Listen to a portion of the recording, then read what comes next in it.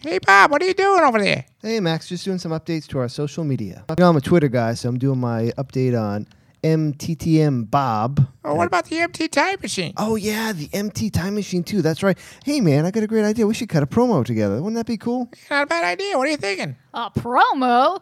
Come on down to Zazzle.com/MT Time Machine. That's MT, the letters.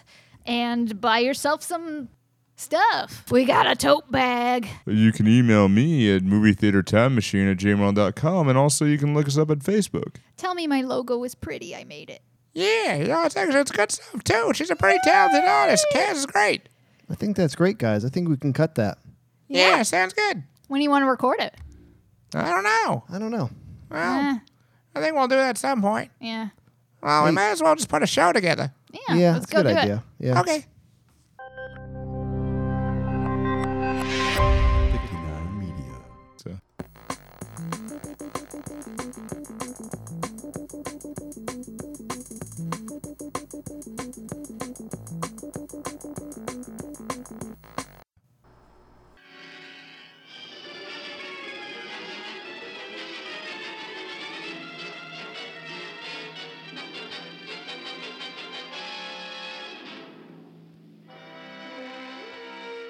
Welcome to the Movie Theater Time Machine Podcast. I'm your announcer, Max. Hey, today we got a fun one for you folks. We got The Wolfman starring Lon Chaney Jr. and Claude Rains from 1941.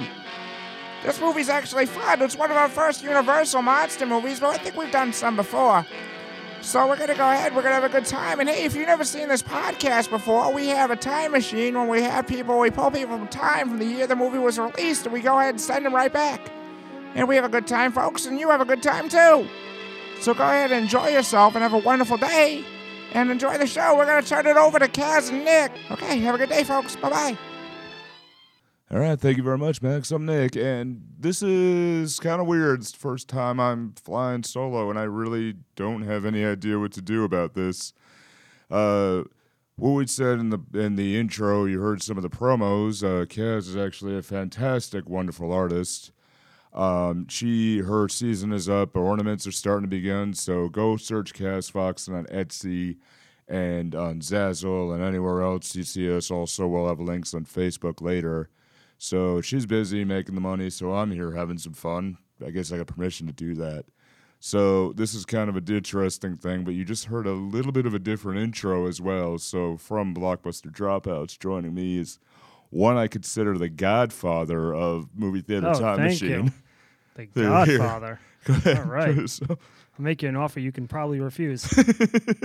I'm happy to be here. I'm sorry Kaz is not here, but I'm glad to fill in. We're going to have a little bit different episode, I guess, today. Yeah. So we might not, instead of dipping into the time machine, they dipped into 1974, and they grabbed Josh Costa out of it. Granted, it's present-day Josh Costa, not infant Josh Costa. We had Infant Me before. That was pretty interesting. Yeah. Right. Yeah, that was a fun episode. That was a fun one. Yeah. No, so, Nick, I want you to know that I love Universal Monsters, and I'm so happy that you invited me for this. Yeah. To tell the people that maybe have not listened to my show, I am covered in Universal Monster tattoos. I don't have a Wolfman tattoo, even though he's one of my favorites, and I'll go into reasons later. Yeah. But I do have a Herman Munster tattoo, which is Universal Monsters, believe it or not. Universal did put that out. Right. I have the Invisible Man, which is probably one of my favorites. I have 2 Creature from the Black Lagoons. So I have a huge horror collection at home, too, in terms of memorabilia and stuff like that. I love The Mummy. I even love like Frankenstein versus the Wolfman and all the ones that even got cheesier as they went on. Yeah. So one of the things I've always wanted to ask you, what is it initially that drew you to all this? Was always a fan of horror. And as a child, growing up in the 80s, everybody loved Jason and Freddy. I mean, it was like... Dead on. So I also started to appreciate movies and cinematography when Tim Burton started to come out with Edward Scissorhands and things like that. When I would see these old movie clips, I could definitely see the influences of some of these greater directors. But it's really the Gothic style. I'm really into just that Gothic feel of the the smoke and the black and white photography. Yeah. I'm a huge fan of the movie Ed Wood, and that movie Ed Wood probably sent me down the road of discovering all the Bela Lugosi movies. Who's in this movie? Yeah. And certainly even the silent films. I know that you guys just did Metropolis, right? Yeah, when we did Cabinet It Out to Caligari. Oh yeah, that's what you did, right? And Yeah. I was listening to that episode. That was a great episode. Well, thank you. So yeah, I mean, I love those, even the silent films. The original Phantom of the Opera with Lon Chaney Sr. Yeah, that's really it, man. And the funny thing is like we were talking, and I'm gonna actually go out about another podcast called "You Must Remember This," and it's one of those that absolutely is a. Karen was actually very, very nice enough to reach out to me privately on Facebook and give some tips on how to be able to go about conducting this one. And I am going to do a few. But one of the things she said that was really, really interesting was these Universal Monster movies, they were not taken seriously when they were released. Right. At all. And like it wasn't until the 50s or the 60s when they really started to take off. I know. Yeah. The president of Universal didn't want to make the movies Dracula, Frankenstein, even though Frankenstein was the Jaws of its day. Right. It was the highest grossing movie. Yeah. He didn't want to make it. His son was pushing it. Yeah. And then those movies went into seclusion until the 50s started to air the movies again. Yeah. And by that time, Boris Karloff was an older man. Right. Yeah, it was a big, but you're absolutely right. Yeah. Absolutely. And, right now, You Must Remember This is doing a series with Bela Lugosi and Boris Karloff exclusively. Nice. And, I mean, it's a great podcast. It's in its own right. But she went through it, and one of the things that was interesting is Bela Lugosi really is one of those actors that he worked for cheap. Yep. And when we get into that, like you'll see basically, like I would imagine somebody just waved enough dollars in front of him to say, "Hey, can you do this for a day?" Right. And he went, "Yeah, okay, Well, sure, yeah." He kind of had a tragic story where True. Dracula was a huge success. Yeah. And then he was cast as Frankenstein. There's actually posters that have his name as Frankenstein. Yeah. But then he didn't want all the makeup. He was felt he Right. was too attractive of an artist. And Yeah. after that, he really didn't get a lot of roles. He got pigeonholed as a junkie, and True. so it was difficult for him to get roles. And he took these roles, like playing Bella the Gypsy, and then eventually leading to the Ed Wood type movies where he would take any type of role. Yeah, and he also, I mean, you're right, he just took anything, but he was also an immigrant that he learned English basically through the scripts. Yep. That he had, where he would read them through phonetically and then get through it. I mean, I can only imagine how long it took to get through everything there. And I just want to make a quick adjustment on that because I realized I just called the creator of You Must Remember This Karen. It's Katrina Longworth. So I apologize. Katrina, sorry. Yeah, no, she's good. She's really exceptionally nice to us, even though we clearly took some influence from her show. Yeah, well, quite a bit, and we took influence from you too. So that's all right. I mean, what do they say? Imitation is the greatest form of flattery, right? Yeah, true. And I do have a question for you. Yeah. So who is? 2 questions. Who's your favorite Universal Monster character? And then who is your favorite Universal Monsters actor? So in terms of like the Lon Chaney, Bela Lugosi, Basil Rathbone. All right. So best one of all, I would really say, I mean, I'm going to go very casual, is Frankenstein. Is it Frankenstein? Yeah, Frankenstein in general. I think it's very just, sympathetic character. I mean, Kaz and I did, when we were in college, we did a play, and go on the internet and find it. It's called Division by Zero.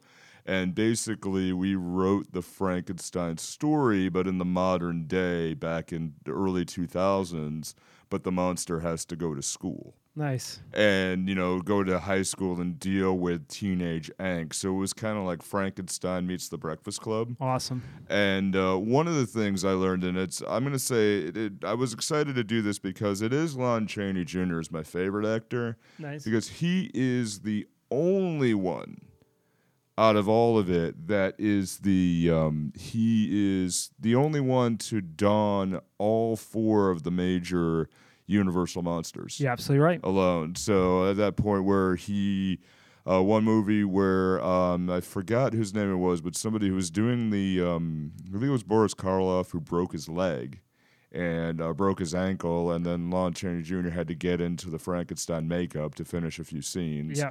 He was the Mummy. He was the Invisible Man. He did do Dracula and The Wolfman. They did the Wolfman, obviously. Yeah. Yep. So that's here. What about you? My favorite character is Creature from the Black Lagoon. I know that it's not a classic monster. Well, technically is now a classic monster, but it was released in the 50s. Yeah. I just always had a love for that creature.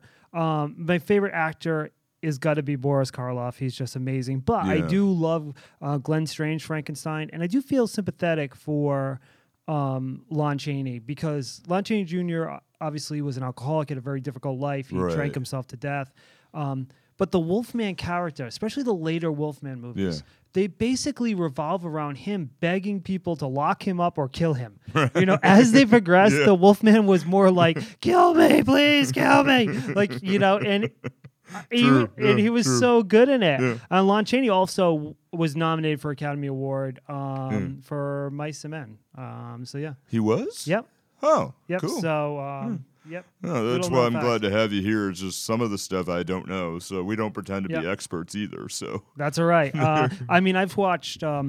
You know, I used to have the giant box set. Now I have the movies on download. But the thing that sucks about the download is when I had the giant box set, they had a documentary for each character. So they had a documentary on the Creature from the Black Lagoon, a documentary on the Invisible Man. And if you can ever find it, the one is called A Monster by Moonlight. Yeah. And it's the documentary is made by, I'm trying to remember the director's name, the guy who did American Werewolf in London. He's a huge director. What's his name? Oh my God, it's gonna kill me. But he made the documentary A Monster by Moonlight. If you ever can find it on YouTube, very good documentary. Yeah, no, it does sound like one, and you never stared me wrong either. Yeah. So I'm actually looking it up as we speak too. I kind of feel like I'm the Dan of this episode. All right. I guess. We need a Dan. I always need a Dan. Yeah, I do. David. I lost it. Oh. I'll look it up. Yeah. American Werewolf in London. All right. So at least one of the things that really fascinated me with this is one of the things I'd like to get into you about with talking about is what actually scares people. Like what is the horror aspect of this?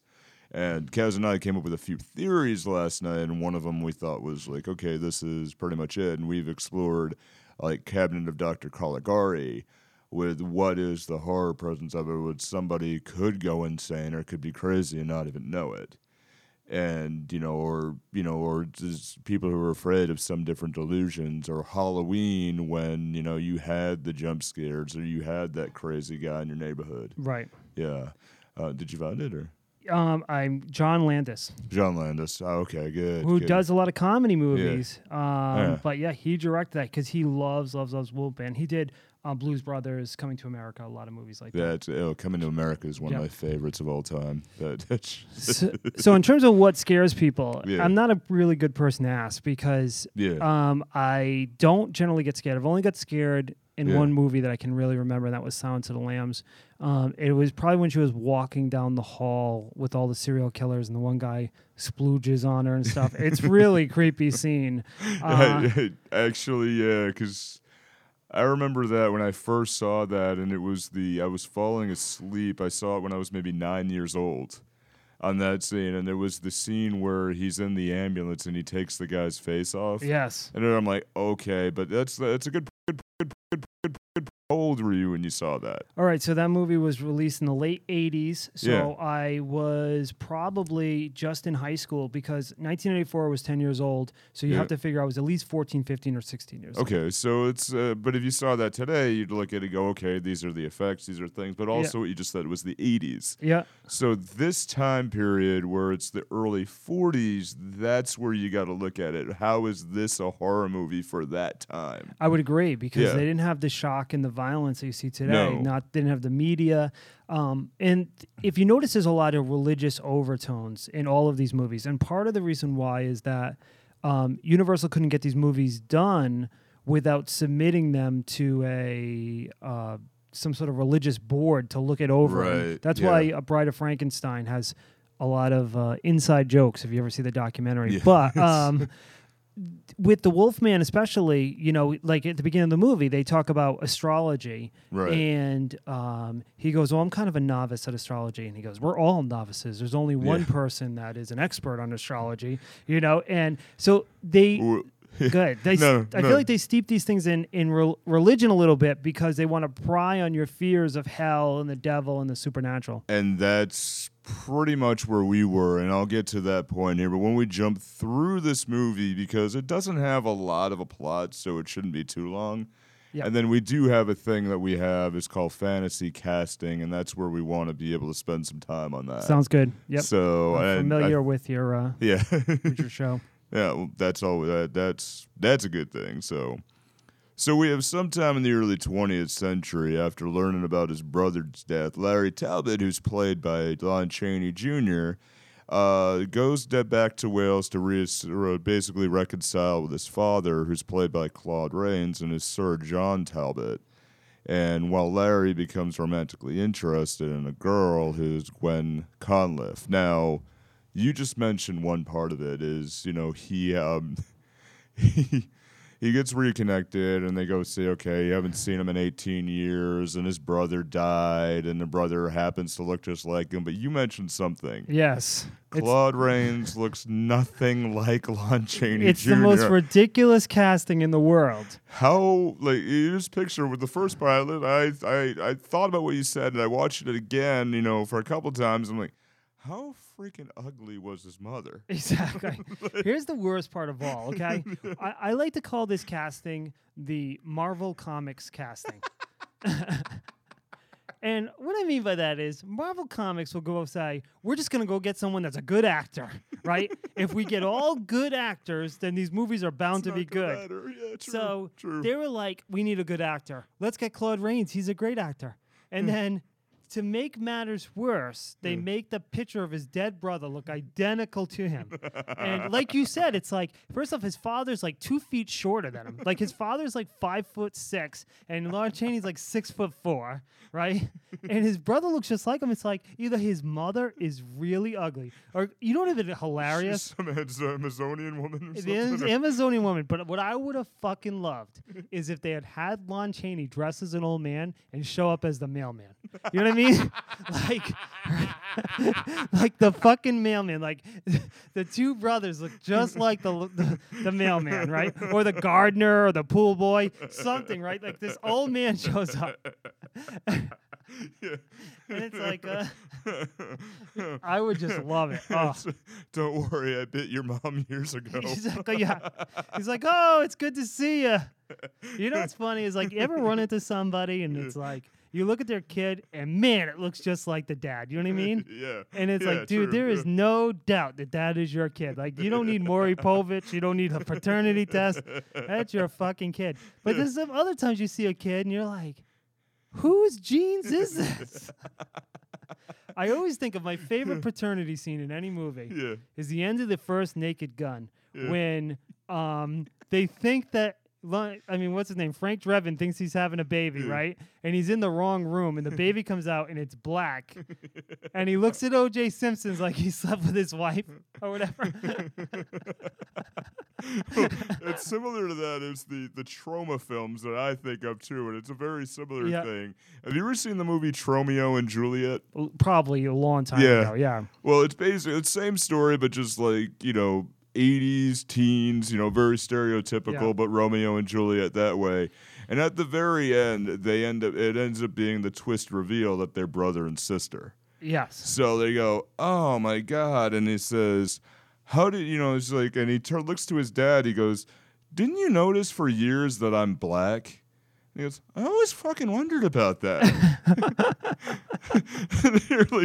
I love it. It is one of those. I thought, I'm like, oh crap! Like here, we were just laughing for days about that. It was just weird stupidity. But here's the thing with this part of the movie, where you know they go to the observatory, they're looking, you know, and he repairs the telescope. He's like, oh yeah, I learned some things in California. Okay, that's good. But Claude Rains has a bit of an English accent, sort of. Yes. Lon Chaney Jr. is just pure American. Yep. Mostly everybody else is pure American. So it really doesn't matter, but he looks through he goes, okay, the dad leaves, and the first thing he does is he starts looking through the freaking windows to see what he could find. Exactly. He's kind of a pervert. Oh, yeah, he's a pervert. There's pervert and provert. Yeah. He's definitely on the pervert side. Yes. Yeah, provert would definitely be something like, okay, somebody who has, some sexual humor and do that, but it does work for a better good. Yeah. And pervert is, okay, he's for his own interest, and he goes into the antique shop, and this is one that set us both back, and he says, oh, yeah, I want earrings. Okay, we have these. Like, no, I want the half-moon earrings that hang down a little bit, like the ones in your bedroom dresser. What? I know. It's like very creepy. Like normally, like if let's say you were, this was real life, okay? Yeah, like, right, and you were like doing a telescope right now in our lovely palatial estate, right? Yeah. And then we move down, and all of a sudden we see some girl getting dressed.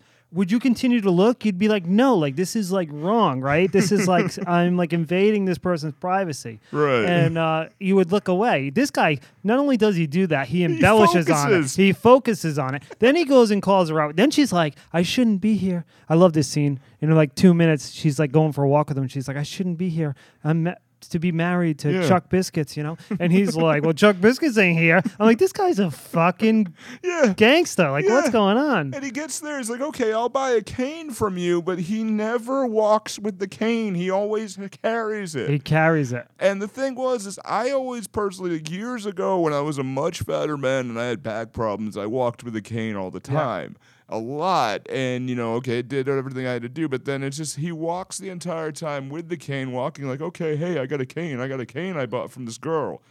Why did he do that? Like, just at least one moment, just one scene walking just with show it. I think that was the time where people carried canes, though. You know what I mean? Yeah, top hats and canes. Yeah. Okay. Yeah. I can. But I understand. I would that. love that cane though, with the pentagram on it, with the wolf. Yeah. That is pretty kick-ass too. With the as you said here, Gwen.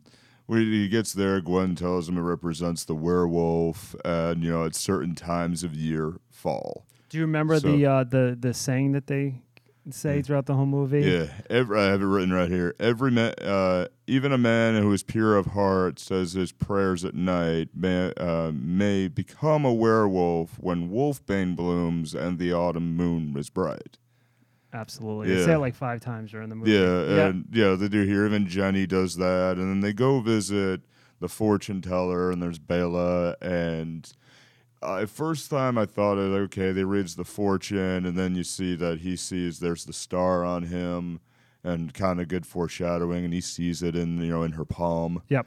And then they're like, oh, okay. So like, okay, what was that? And it's like, okay, you need to go away. You need to go away. I saw the star. Immediately thought of Mario Brothers. So like, nice. Okay, he's either going to run away quick or he's going to kill everybody in his sight. And he's going to kill everybody in sight. So it kind of works, So there's a sudden wolf attack, and of course, Larry steps in, to be the savior and beats the hell out of this, wolf itself. Yes. Fine and dandy, but then they see, there's a guy who has no shoes on or anything, and then you realize it is the fortune teller. It's Bela Lugosi, right? Yeah, and I think that, to me, this scene really works. I really liked it, and I really started to get into the movie at this point. Me too, yeah. And I like the atmosphere from that scene where they're walking through the woods, and he's walking alone with the girl. Yeah.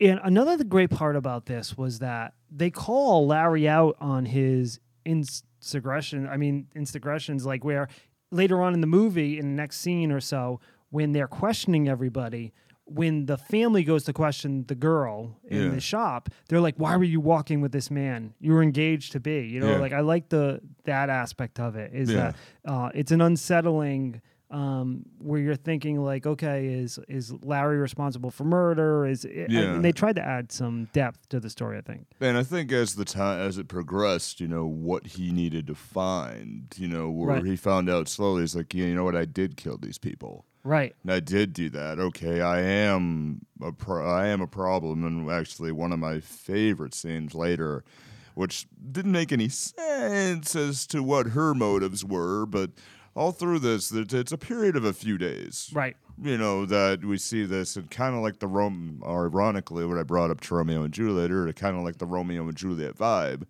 Yeah. But I'll get to that in a minute. So, yeah, there's the fortune teller and Melva, who reveals to Larry that he has the animal that's bit him, and bit him was actually her son, Bela. And there's the scene that I personally liked where he starts to realize, oh, shit, I did do this. Where he visits them in the the body in the convent, sees them inside the coffin. Yes. Oh crap, and even the village is they're like, oh, that's the body of the fortune teller, and that's the guy who killed him. Right. And these two old ladies like, okay, let's go to lunch now.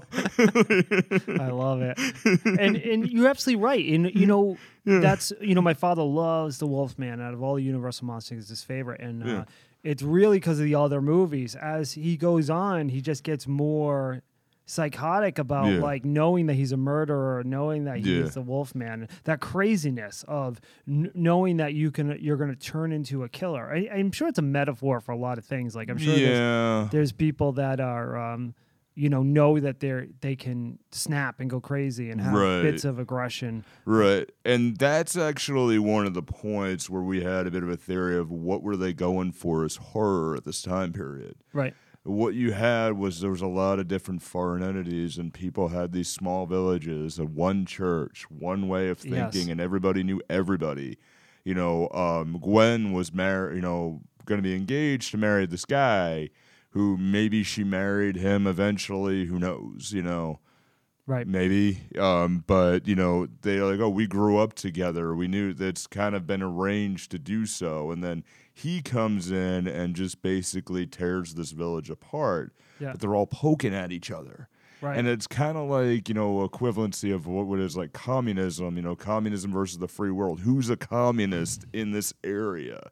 Or who's, not red? Who is not Christian? Who is not, who's different? Who's going to tear this tight little neighborhood apart? Yeah. I think that's where they were going for in this. Right. I do agree with that. Yeah. And I think also is that you look at the Lon Chaney Jr. On his own. Like, he was an alcoholic. He was someone that had a temper. Yeah. And I am sure that there were times that he was the nicest guy in the world, but then he'd start drinking and turned into a monster of some sort. Yeah. And I think that alcoholism and domestic abuse, it's obviously relevant today as it was back then. Right. But I do think back then a lot of people lived with it in secrecy. So they'd be married to these people that were perfectly normal society, had jobs, and looked like sane people, and probably would go home and drink. And back then, divorce was shunned upon. So people were probably miserable. And so I'm sure a lot of people lived with people that they felt were like the Wolfman, which were nice during the day, and at night their demons would come out. Yeah, so the poking of like, can I trust this person who I've known all my life, or who I just met? Exactly. And where were we here? Just looking at my notes. So the Talbot transforms into a wolf-like creature. And, he starts to realize, okay, he's killing the gravedigger. And one of the things I wanted to ask you, why do you think Bela was portrayed as an actual wolf? Like, Lon Chaney was sort of like a man in wolf's clothing. Bela Lugosi did not like to have heavy makeup on him. Now, the man, I've been trying to think of it all episode, the guy who did the Universal Monsters makeup. Lon Chaney Jr. did a lot of it himself, too. Lon Chaney Sr. did most of it, all of his makeup. But Lon Chaney Jr. did use the makeup artist for Universal Monsters. Let me look up his name, because he is considered to be one of the greatest makeup artists in the world. Yeah. There's a documentary on him, too. He was a wicked asshole. Yeah. He just had an ego. But I'm sorry, guys. So, no, this is Josh Reed's IMDb. So, Jack Pierce was the name of the artist. Yep. He is considered to be, he designed the Frankenstein makeup, the Wolfman makeup. So he did most of the makeup. He's considered to be obviously a genius, but also an asshole. Right. But yeah, there's a really good picture of Lon Chaney Jr., and he's going to punch out Jack Pierce. He's got like his fist up. Yeah.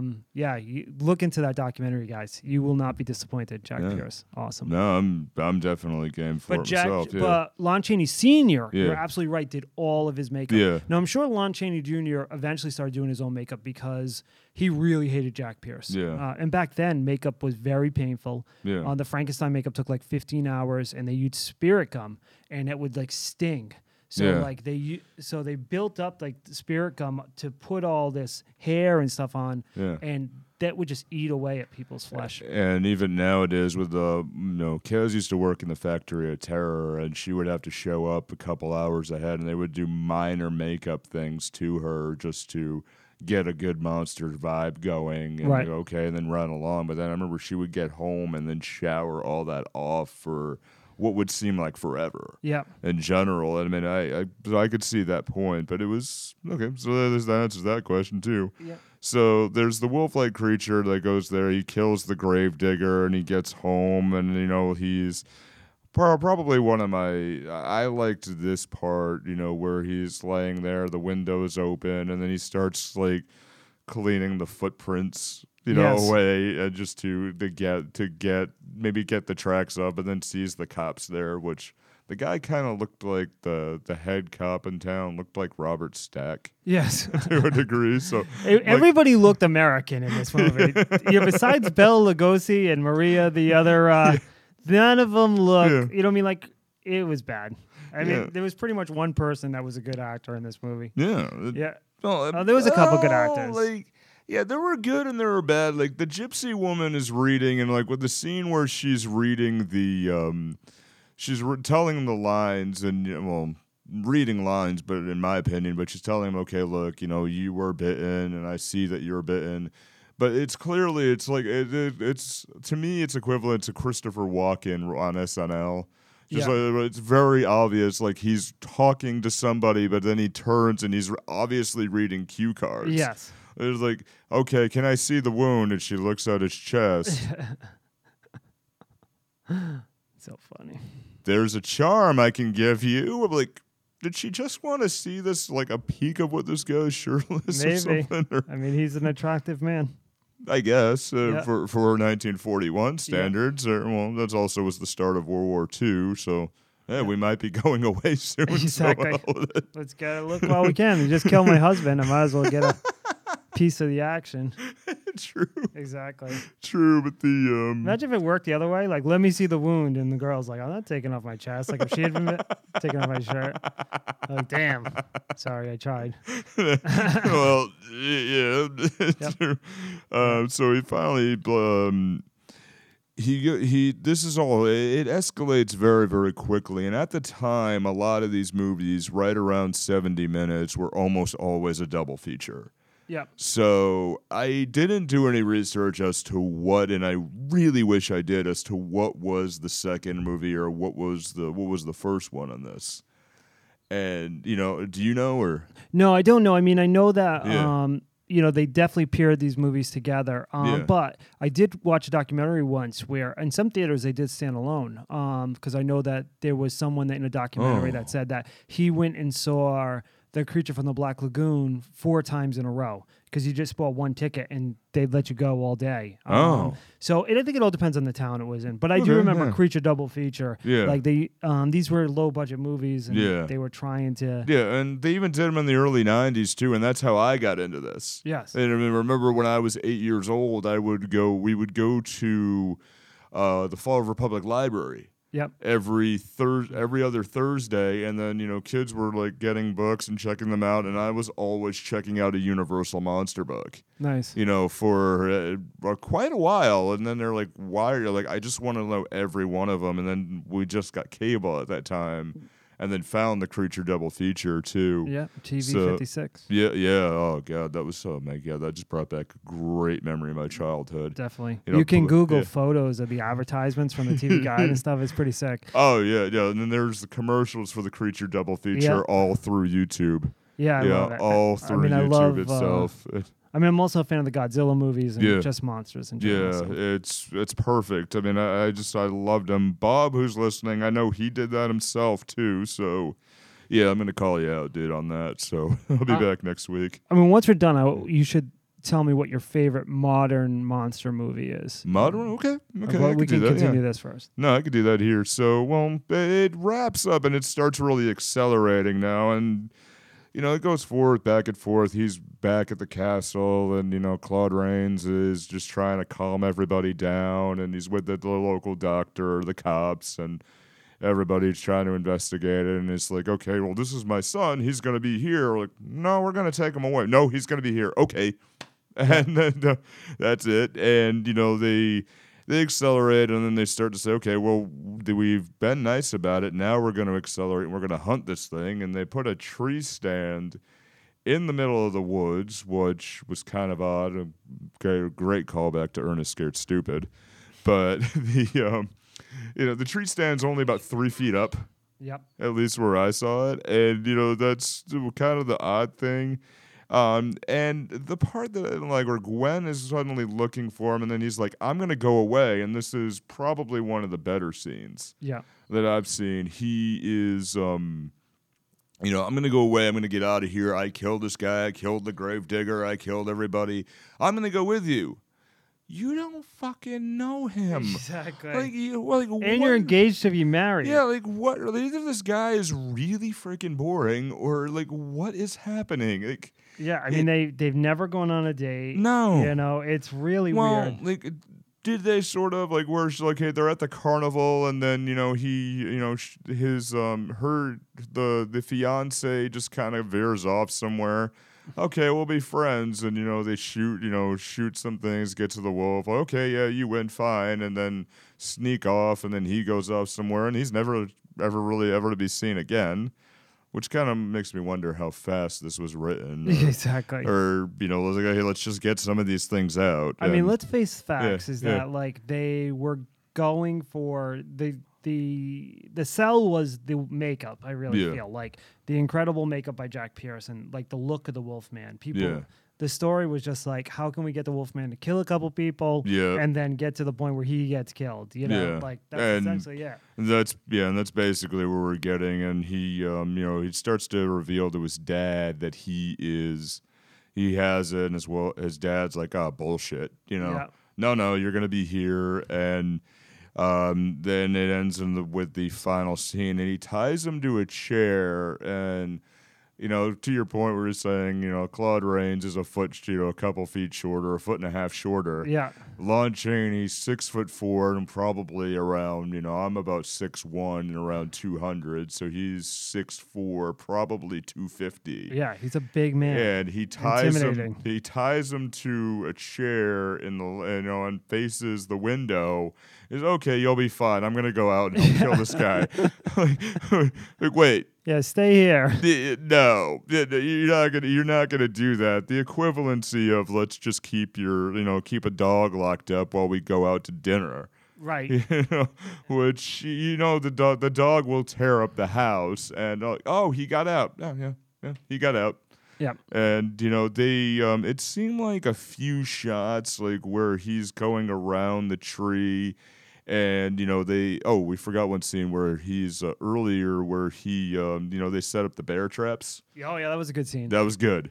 That was good. But there where he's getting to it and he's lurking around, it seems like they redid a couple shots or just pasted it back in. Right, they probably did. Yeah, where he's looking around and there's the big scene, or it's on the box cover. Yeah. Where he looks around the tree and he's staring off in the distance looking for prey. Yeah. And, that's the big part of it. But then he where he gets in and the gypsy helps him out of the bear trap, and he goes back to human form. And it just shows how stupid some of these people are. But I think the Robert Stackish character kind of knew. Right. Sort of. And even, at the end, it's kind of perfect that we wrap with this point on this movie. But, at the end, he goes out. He sees Gwen, starts attacking Gwen. He puts his hand on her, and she passes out. Yeah. Because that's what happened. Women were defenseless back then. Sure, Jesus Christ. Sure. Terrible. But, I'm thinking, if Kaz would be here, she's shoot, I'd kill him. Exactly. Right there. It's well, I have a knife. Okay, fine. I'll just use it. And At least do something, I guess. I don't know. Or even my own grandmother, who was right around 18 at that time. Right. You know, she would be like, no. She's like, we'll probably kill him. Yeah, they made women defenseless. I mean, Yeah, but it is fitting that the father kills his own son. Yeah, You know? that, you know, where he starts bludgeoning and, you know, the same motion, same number of whacks, Right. same instrument, same motion, same look on his face as well. And that, I agree with you. That's where it was genius. Yeah, that was where it's genius. Yeah. And then I like how the cop, which, like you said, you think he probably knows. So he's covering up and he says, oh, he died saving whatever. Saving Gwen's life. Yeah. You know, where he knows this guy Yeah. was obviously killed by the father. But he's not going to have the father arrested. He just killed his own son. No. So, yeah, and I mean, I know it's cheesy, but I do love this movie. And they're supposed to be cheesy. They're supposed to be cheesy. Yeah, and you know, anything with horror where you get to like, you know, goriness of, you know, that's where sometimes where horror goes too far and it's too much of a shock and awe. And there's movies now that have a cult following that are like, okay, this is really, really good. You know, this is really good, but only a few people would like it. And then there's the cheesiness, like, yes, it's horror, but it's not quite reality. Right. You know, that's the big, you know, that's the when a horror movie is good. Yeah. You know, there's a little element of fantasy. Right. Slightly, I would agree. you know, slightly. You want to ask me what my favorite modern day was? Yeah, modern day horror movie. Not horror, monster movie. Oh gosh, I'm not so much really into the modern day, but I'm gonna say really anything with Freddy. All right. Yeah, he's just hysterical. Yeah, he's a funny monster. All of it, you know, and maybe depending on the mood, you know, Freddy or Chucky. I mean, I feel like Freddy, like originally was a child rapist, and then they turned him into like you know, a comedian, which is crazy. True. I mean, I really love Godzilla, and the Godzilla that I love is one called Giant All-Out Monster Attack. That's a really good one for people who want to see. It's not that new, but worth seeing. What was the new Godzilla you mentioned a lot of times, and you said this was a really good one? Well, there's Shin Godzilla, which just came out in Japan. That one's pretty good. But I do like the last American Godzilla. I know some people didn't like it, but I really liked it. And also Pacific Rim. I didn't like it the first time I saw it, but it's really grown on me. And Pacific Rim 2 is coming out. So those are all good modern monster movies you can see. Yeah, I would actually say, that's good, yeah. Cool, so go check it out. And it's somewhat of a weird monster one, I would say, because we were just talking about it because my in-laws are in town, but we mentioned it at dinner last night, is some of the Sharknado movies. Yeah, I've never seen them, but I heard it's just so bad it's good. Like if you have a bunch of friends around the house and a couple of drinks and nothing better to do, like they know they're bad. Yeah. Like they know they're bad and they do that. And there's a scene in Sharknado 3, I believe, where they're trying to give a scare, but they know they're cheesy. Yeah. And I saw this, I'm laughing, like the lead actor, the guy from 90210, and it shows how much I really paid attention to it. He is given a golden chainsaw, which is his weapon of choice for killing the sharks. Right. At the White House by the President of the United States. And there's this big ballad, you know, and they're this big ball and this big thing in his honor, and the members of the press are there. But then suddenly there's a Sharknado heading straight to the White House in D.C. So they're like, okay, here we go. And then 15 minutes into it, and this is as far as I got to it, is he uses the golden chainsaw, which is a real working golden chainsaw. All the Secret Service is dead, and it's him and the President of the United States killing sharks with a golden chainsaw and a machine gun. Yeah. Just because that's just America. Exactly. And it's just there. There are so many good modern day stuff. Like, I think the best modern day horror movie was a remake, and we mentioned it earlier in this month, was John Carpenter's Halloween, but I think the Rob Zombie version, the first one, spectacular. Yeah, I think it's really good. We watched that the other day. Yeah, actually. spec-freaking-tacular. And then they did that. They got the background in there, okay, and they're, you know, and it has some cheesiness, yes, because it's just basic, typical rednecks and all that, but it gave a modern day, like, okay, you know, and the Wolfman, it's good to bring this up because in the Wolfman, it's okay. You mentioned modern, horror time at that point is people you don't know who's going through this because nobody talked about anything. Right. And, people don't talk about coming from abusive homes and, suddenly if they're not nurtured, they snap. Right. And, that I think Rob Zombie did a fantastic job. The second one, not so much. But the first one was really good. It was perfect. It was just that's a horror movie that you need to do in general.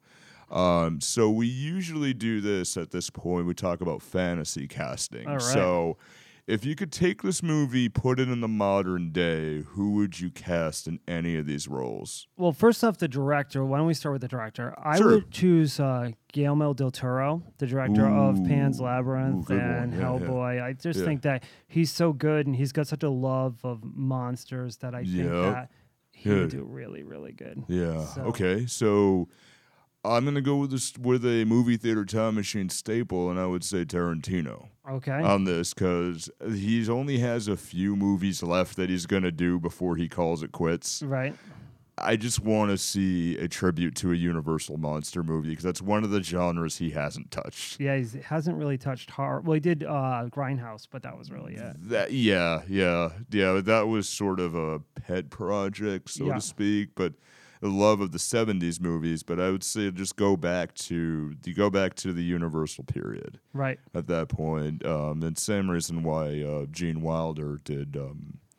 Oh crap! The name of the movie's escaping me, but the black and white movie they did with Mel Brooks. Oh, Young Frankenstein. Yeah, they're here, but he did that just as a love for that. But I would love to see that, and maybe it would be a little more gore, a little funny Yeah. at times, but it's something to be interesting. In terms of the Wolfman, I would want to choose someone that was really a great actor, someone that could pull sympathy. Yep. So maybe someone like a Denzel Washington, where he's not who you would think, and someone that could really pull the realizing that he had been a murderer. Just we would need a great actor. Yeah. That's what I feel like. And I'm gonna pull one here, and you're either gonna hate this or love this. Okay. But for the Wolfman, I would say Robin Williams. Okay, so we're going dead people too? Yeah. Okay. Anything at all, whatever you Right. want to do. But Robin Williams in general. Have you ever seen the movie 1 Hour Photo? Yes, and he's a Yeah. great actor. I mean, I know that. Fantastic actor, yeah. Right. But he personally would do that because when he played Cy, the photo guy, Yeah. that entire town developed photos. And in my personal opinion, that movie probably killed, Yeah. developing photos Yes. in general at CVS or anything, single-handedly. Because you watch and you're like, I ordered single prints, but shit, did they print double? In general, but it's just the scene where he starts to change and you see the hairy legs, and I see that side, the photo guy, that very serious side of where he played that, and where he was, he played a couple of really serious roles, like when he did Good Will Hunting and when he did a couple others, and it's just, he could have done that, Yeah. in my opinion. Maybe miss him a little bit, but we'll see, but... Others, what do you think? Well, if I chose Denzel Washington for my Wolfman, then Yeah. I would choose someone as his father, like, either Morgan Freeman or I would even think of maybe if we made like Forrest Whitaker into an old man, something like that. Yeah, So, that's a good one. something along that lines. Yeah. I'm just wondering how we would put it in modern day. If we were doing a modern day. Yeah. Wolfman. Yeah, I actually, I was going to say because of the twistiness of it, because Claude Rains looked nothing like him. And I would say if you did Robin Williams, I was actually going to say Morgan Freeman as his dad just for the hell of it. And, no, you realize that you're part of the estate and you're a Talbot. Yeah. You too, really? What I would love to see is if they made a Wolfman movie, is make it in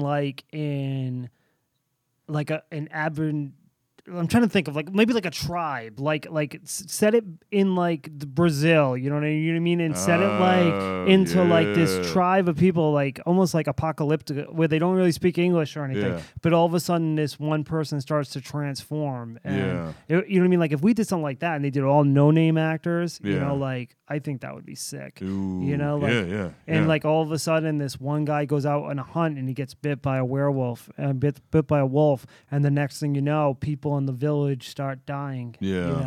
Yeah, so like almost like a District 9 Yeah, something like type that. scenario where like there was no actors, but it did very well. Yeah. Doesn't hold up too well, but I could see your. Regardless of that, I could see Something your along that point line. too. Something just like completely different that they haven't done before. Any of the female actors, or maybe who would do the Bella role, or let me see. In terms of the Bella role, that's really hard for a gypsy because everybody wants to pick Johnny Depp every time there's a gypsy. Because then you get into it. Is Tim Burton gonna do that? And I would say Tom Waits because he's a great actor. He's not only the greatest musician of all time, just so you people know. He also is a great actor. Go see Seven Psychopaths, where he also played Renfield in Dracula.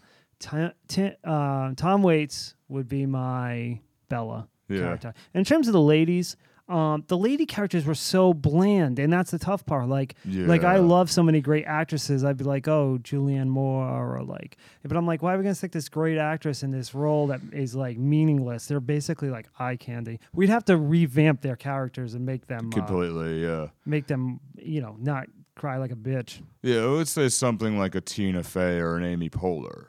Okay. That would, So but you want the comedic atmosphere? But I think they could do some serious sides to it, but it has to have some, I've been binge watching Parks and Recreation a lot, so of course we'd see that. But the thing about that, when you said it, that kind of triggered my mind, and the two of them are really good at writing female roles that are not just stereotypical female, where they talk about a man 80% of the time they're on screen.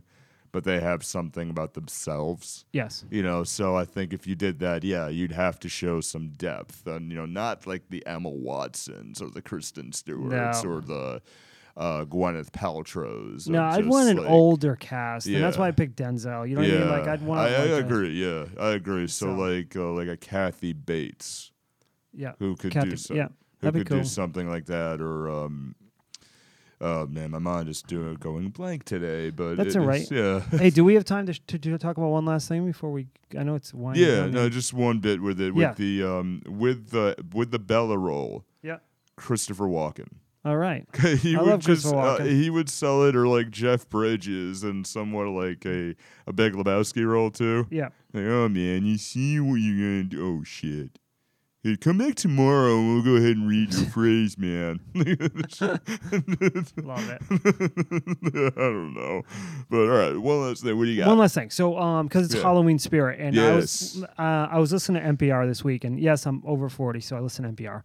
And they're interviewing this guy called Grady Hendrix, and it was a really awesome interview, and it's Halloween based. That's why I'm mentioning it. He wrote a new book, and it's called Paperbacks from Hell. And as you know from being a product of the 70s and 80s like me, you used to go to grocery stores and they would have these paperbacks that would have amazing covers. Yeah, the stories might be shit, but they were horror, right? True. Yeah. And his point was that there's all these movie podcasts and clubs where people discover movies that are lost and forgotten, right? Yeah. Like a movie that was not a cult, maybe hasn't become a cult classic, but they'll pull it out and all of a sudden it becomes a cult classic. Right. Well, right. no one really did that for books. So he's trying to decide what genre he did. And he went to a bookstore and he's fishing through and he found this book called Little People.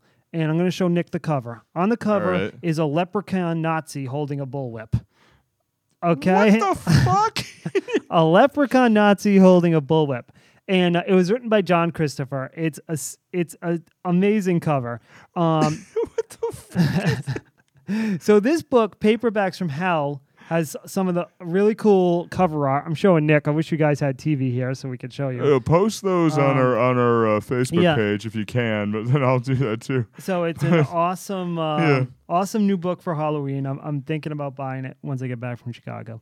Yeah. But yeah, so I just wanted to give that a shout out. So his name once again is Grady Hendrix. So Grady, we should probably contact Grady and tell him we gave him a shout out on your podcast. Yeah, we should. Yeah, we should definitely. So maybe you should check out Grady Hendrix's book. It looks really sick. And if anyone has an extra copy of Little People, feel free to send it to me at 59 Media, and I'm sure Nick will get it to me. Yeah, I will find some way to get it to you. But that you broke me, man. I know. You broke me on that. Nothing says Halloween like leprechaun Nazis.